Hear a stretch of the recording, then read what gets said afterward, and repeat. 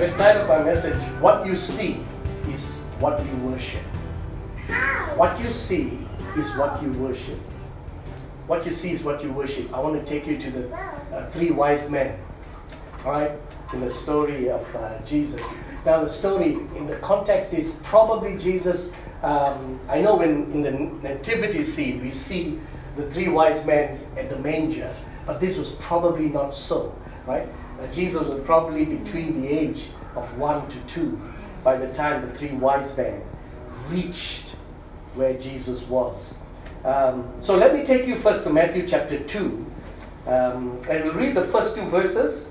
And then I want to make some comments and then we'll move on from there. Matthew chapter 2, verses 1 to 2. Now after Jesus was born in Bethlehem of Judea, in the days of Herod the king, behold, wise men from the east came to Jerusalem, saying, Where is he who has been born King of the Jews? For we have seen his star in the east and have come to worship him. We have seen his star in the east and we have come to worship him.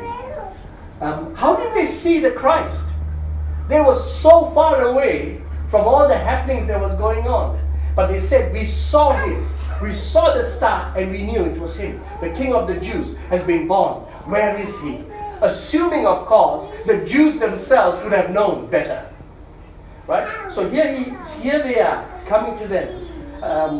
And how did they see Christ? I suggest to you, it's because they were in a habit of looking for God. This was, I suggest that. One day I'll go and catch up with them and chat with them, but I assume they were in a habit of looking for God in every circumstances in their lives, right? But all the chief priests and all the scribes were then coming together and having a hui and talking about what did they just see? What's going on here? Right? The King Herod is saying, come on guys, we should know this stuff. Right? And they go back to scriptures which should have been filling their hearts, which should have told them Christ is born. They, of all people in the world, all right, they are professionals in this. They should have been the ones who had known Jesus is born or the Messiah has come. All right? But they, well, you see, they weren't looking for the Christ. How did these three wise men notice and see? They were looking for it. Right? And sometimes I think we are too busy to look for God in our circumstances. Yeah. Someone said this, the acronym for busy, right? Being under Satan's yoke. People ask me all the time, hey, how's your week? Busy?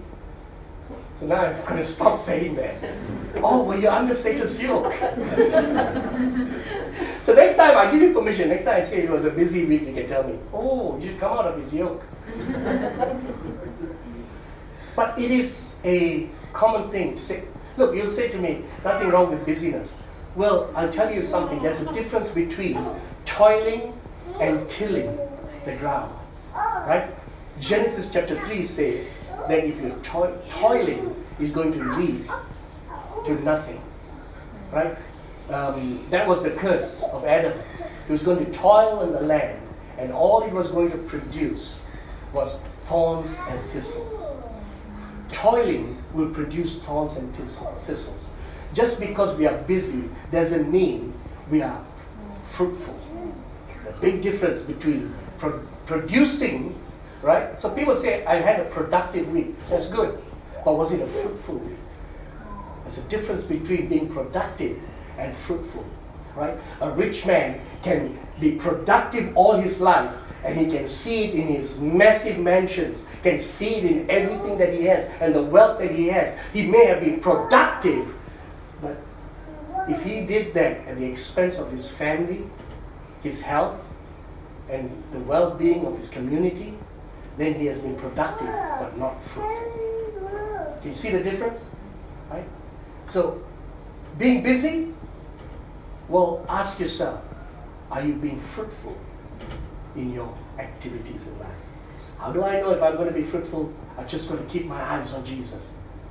Right? Abide in him. Keep my eyes on Jesus. How did these guys see the Messiah? They were looking out for him in their daily happenings. We now have God in a nice, beautiful package.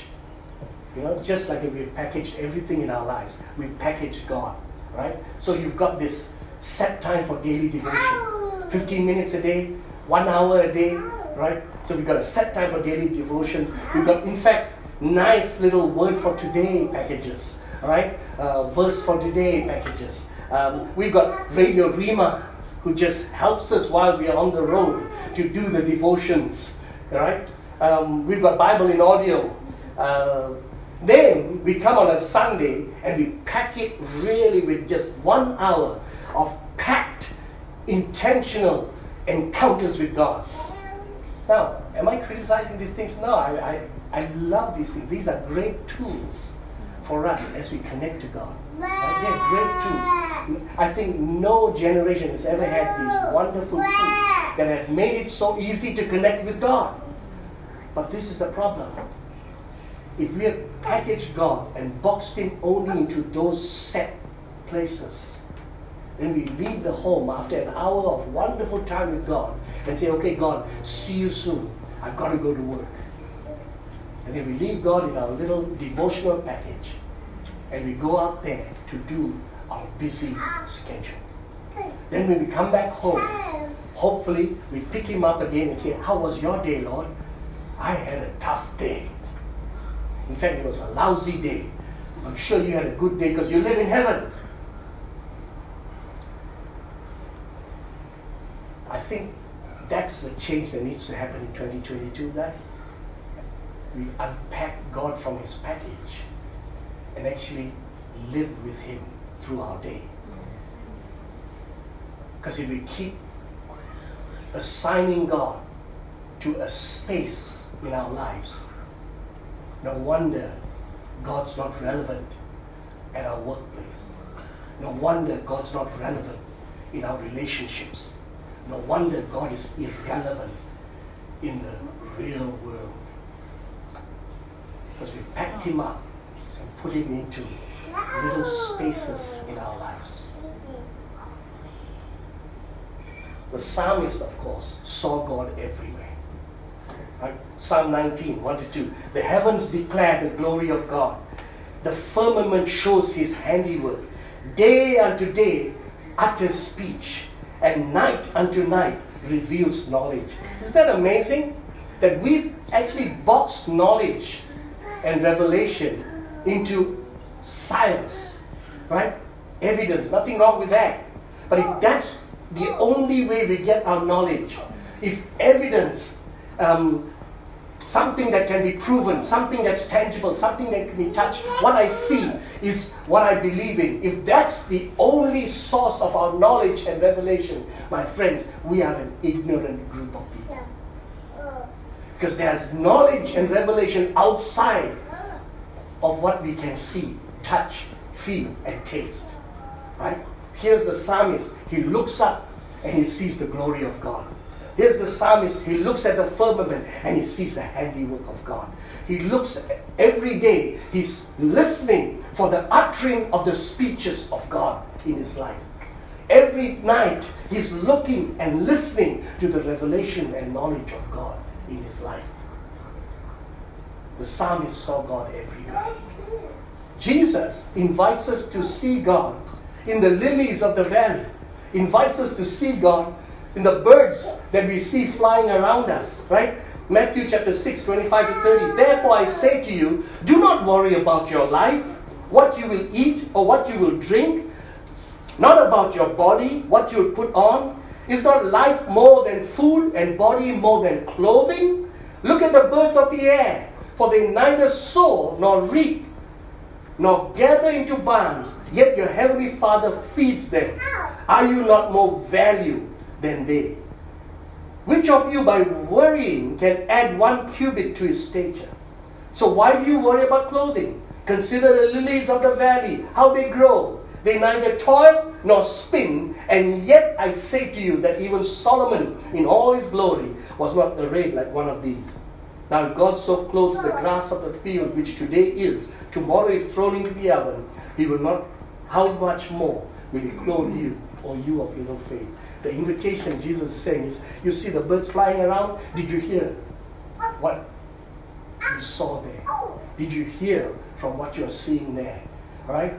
You look at the lilies of the valley. Can you hear what they're saying over there? Right? Nature itself speaking to us. Right? Into the main cause of our anxiety. What am I going to eat? Will I have enough food for next year? Will I have enough money in 2 years' time? Will I have good clothes? Will I have shelter? The main cause of anxiety in the world today, right? And counselors make plenty of money. Thank you very much, right? And yet, we are still anxious. All you got to do is go and listen to the birds. They'll tell you, trust God. All you got to do is take a look at the lilies and the beautiful flowers out there, and they'll tell you, trust God.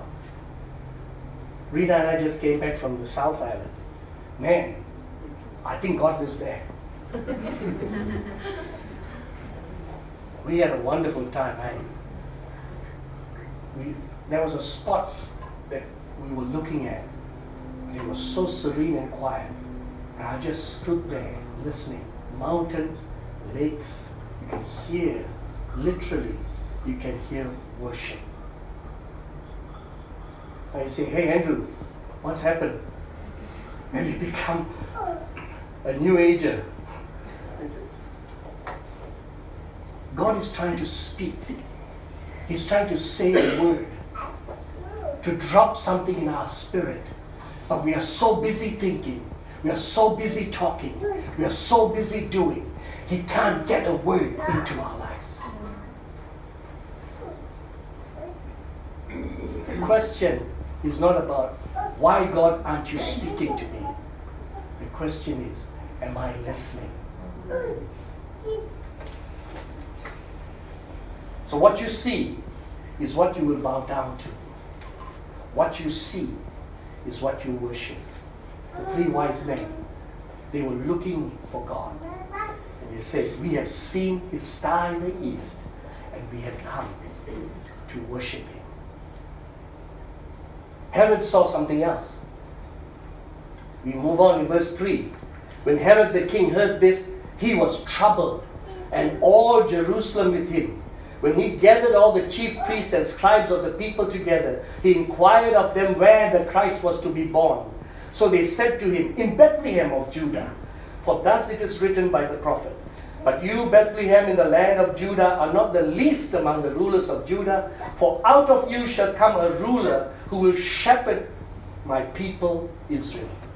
Then Herod, when he had secretly called the wise men, determined from them what time the star appeared, he sent them to Bethlehem and said, go, search carefully for the young child. When you have found him, bring back word to me, that I may come and worship him also. You know, I know, he had no intention to worship the Christ. Right? If he did, he would have dropped everything and followed these wise men to go and seek the Christ. Sometimes the excuses we give tell about what's going on in our lives, right? But here he is, right? My concern actually this morning is to look at what did Herod see.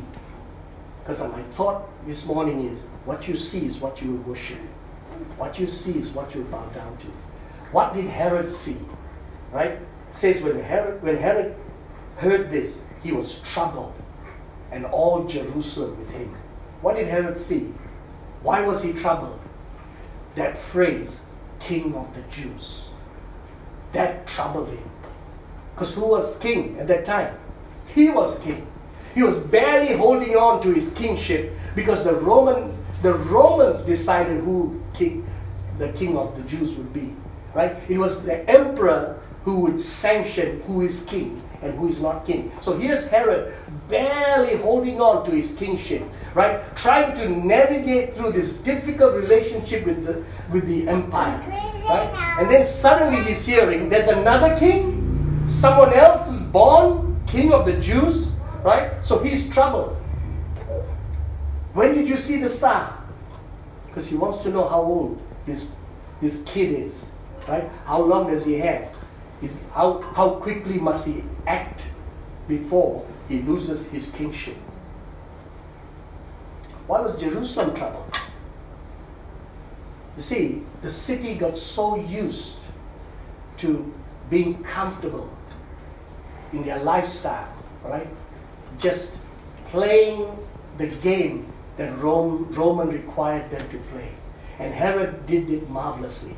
Herod had negotiated a lifestyle where the Romans would leave them alone so that they could go about their own lifestyle, right? So why was Jerusalem troubled? Well, they had seen this entourage of people coming, all right?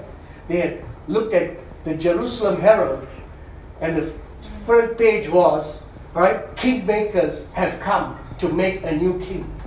That'll trouble you if you're comfortable with your lifestyle. That'll trouble you. Change is coming again. I can't handle change again. I cannot handle the change in government laws and decisions that they are making. Change is coming. My whole life is going to be upset. Jerusalem was troubled. What did they see? They saw an end to their lifestyle that they had gotten so used to. That troubles people all the time. When the end of our lifestyle is there, right? We're so used to the way we live this way. Things are changing. We get troubled. Now, this season that we're living in, a lot has been changing. Right? As a church, we've got to navigate, between alert levels, now between traffic lights. We just navigate, right? The church leadership always get emails from me. They're flooded with emails from me. Hey guys, this is a decision we need to make. Quick, answer. He was troubled. Jerusalem was troubled. What was troubling them? It was their heart, you see. It's a condition of our hearts that really trouble us. I put this statement down here. I don't know how you'd see it. This is what I feel. A troubled heart is an indication of defective worship. Let me say this again. A troubled heart is an indication of defective worship. See, when my heart is troubled, I always say to myself, I'm probably looking at the wrong thing right now. That's why my heart is in trouble. If I'm looking at something wrong, right? If I'm looking at the wrong thing, chances are what I look at is what I will bow down to. What I look at is what I'll be worshiping. And if my heart is troubled, it's because my focus has shifted. I'm probably focusing on something and making that bigger than God. I'm probably magnifying a problem, making it bigger than God. When anything is bigger than God, your heart will be troubled. Thank God for a troubled heart. Because the troubled heart is this alert, this alarm that indicates emergency, evacuate, emergency, evacuate. A troubled heart is telling me I'm looking at something wrong. I'm focusing at something apart from God. A troubled heart is telling me my problems have become larger than God. No wonder my heart is troubled. So I say this again. A troubled heart is an indication of defective worship. I've got to address the situation. Jeremiah puts it this way. The heart is deceitful above all things and desperately wicked. Who can know it? I, the Lord, search the heart. I test the mind, even to give every man according to his ways. Right? What Jeremiah is saying, the context of what Jeremiah is saying is this. Right? It was a context of trust. Because a few verses before, he says this. Cursed is the man who trusts in man and makes flesh his strength, whose heart departs from the Lord. 2 verses later, he says this. Blessed is the man who trusts in the Lord, whose hope is in the Lord. And then 2 verses later, he says, the heart is deceitful. Because the heart will convince me. If I'm not trusting in the Lord, if I'm not leaning in the Lord, the heart will convince me of my troubles. I will magnify my troubles. I'll make my troubles bigger than God. And I'll start leaning on man or leaning on my own wisdom. And that is carnage. Because that's what Herod did. And if you look at Herod's life, he put in place things that caused great carnage in that city. So let me say this again. A troubled heart is an indication of a defective worship. So what do you do when your heart is troubled? What do you do when your heart is troubled? Do you keep on troubling your heart? Or do you go to Christ and you deal with this defective focus in your life? Are you listening to what your troubled heart is saying this morning? It's demanding you to refocus on Jesus Christ, your Lord. Come to me, all you who labor and are heavy laden, I will give you rest. The antidote for a troubled heart is rest in Jesus Christ. The wise men saw Christ. They made him their focus. They searched, they found him, and they worshipped him. Herod saw trouble. He made that his focus. He focused on it, and he ended up creating carnage in the city. The story of Christmas, my friends, is full of those who saw Christ. Last year we had the nativity scene here. This year it's not here. But you know what the nativity scene is, right? You've got the shepherds there. You've got Mary, you've got Joseph, you've got the shepherds, you've got the wise men, right? All congregating and focusing on Jesus. Every time you see the nativity scene, remember this. Everyone standing there focused on Christ. Mary, she saw the angel. And what did she do? When she saw the angel, she bowed down to God and she said, "Let it be to me according to your word." Joseph, he saw in his dream 3 times God speaking to him through angelic voice. And what did he do? He obeyed the voice of God. He bowed down to the one that he focused on. The angels, the shepherds, they saw angels. They heard the songs. What did they do? They responded to the words of the angels. They go and focus themselves to Jesus, bow down and worship him. The wise men, they see a star. What do? They go and search Christ out, bow down and worship him. There's a reason why the nativity scene has lasted for 2,000 years. The reason is this. It's a reminder to every one of us. What are you seeing? What is your focus? If you shift your sight and focus from Christ, it's only going to lead to carnage in your life. But if you shift your focus back to Christ, it will lead you to eternal life. Who are you seeing? What do you focus on your everyday life? Remember this. What you see is what you will worship. Tomorrow morning, throughout the day, look out for Jesus. See him. Focus on him. Let him into the everyday thing you do and say and think. Then let's see something change in our lives. Let's see us bow down to this mighty King that we just worshiped this morning, the King of Kings and Lord of Lords. Let us pray. Thanks for listening to this week's sermon podcast. For more resources, or if you would like to support this ministry, visit us at activefaith.org.nz.